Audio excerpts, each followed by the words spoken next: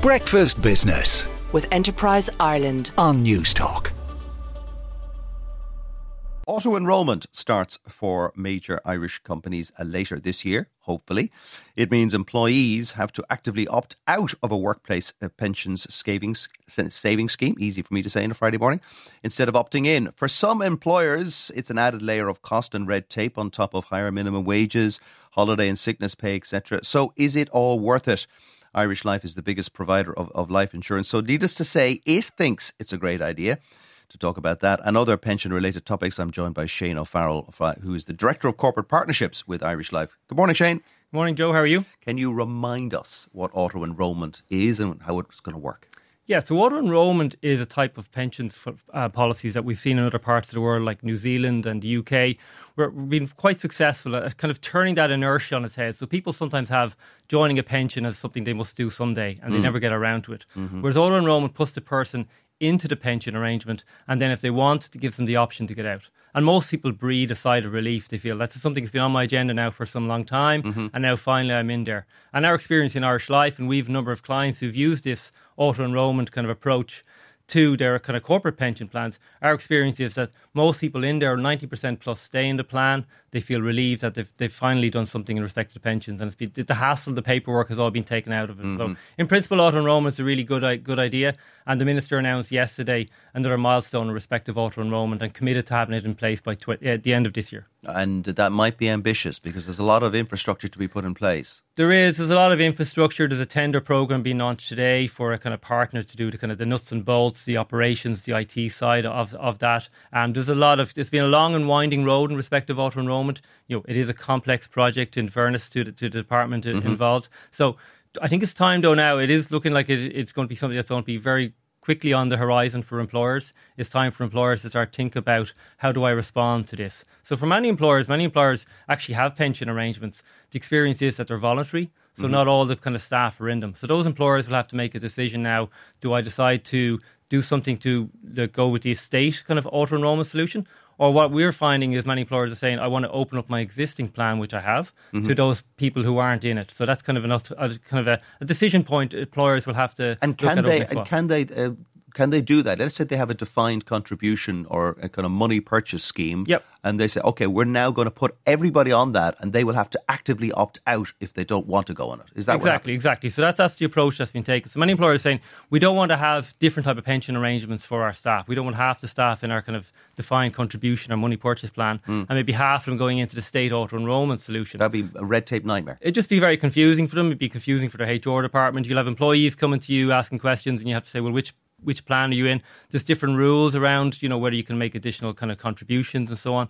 There's generally much more flexibility in the existing defined contribution plans. So most employers are saying to us from the conversations we're having with them, with auto-enrolment coming down the tracks, is they want to open up their existing plan, bring those unpensioned employees into that, so they have consistency of employee experience. That would make it easier. Now, just remind us of the share of who pays it into what, because I know the employer, the state and the employee all chip in.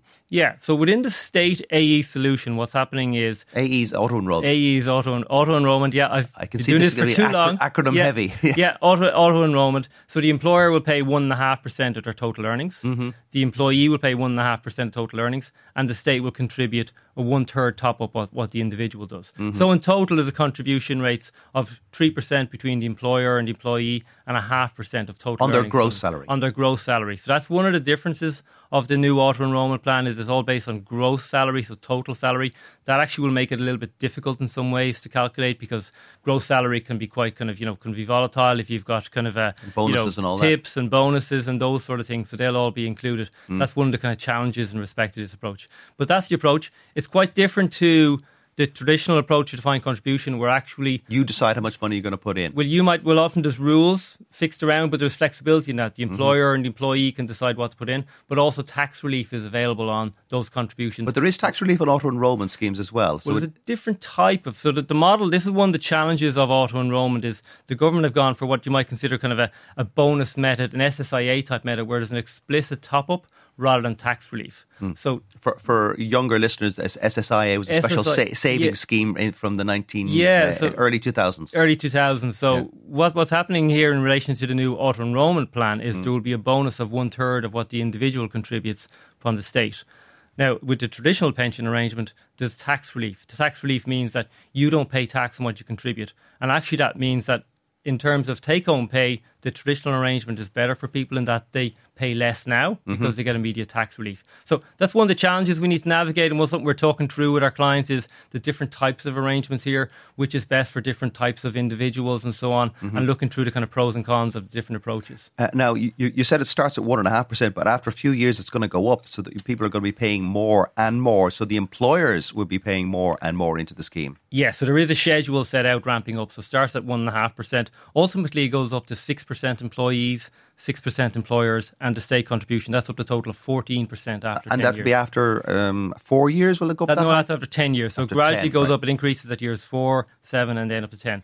So now, you can it's portable. So if you jump jobs, your auto enrolment pension scheme plan jumps with you. Yeah, it's portable in a sense. It's portable within the auto enrolment system. So one of the advantages of the new auto enrolment system is what's called pot follows member. So if you move from employer A to employer B and you're in the auto enrolment world, you will still be contributing to the same pot. Now, if you move to a different type of employer who maybe has a defined contribution plan that won't be portable, those two type of systems now will kind of be different types of systems, like a blue system and a red system. They won't quite mix together. So again, that's one of the challenges in respect of the auto enrolment plan compared to defined contribution that we're talking to clients through right now. Thank you very much for coming in, talking us through it, because it is fiendishly complex, but it's very, very important. Shane, thank you so much. Have a great long weekend. That's Shane O'Farrell from Irish Life.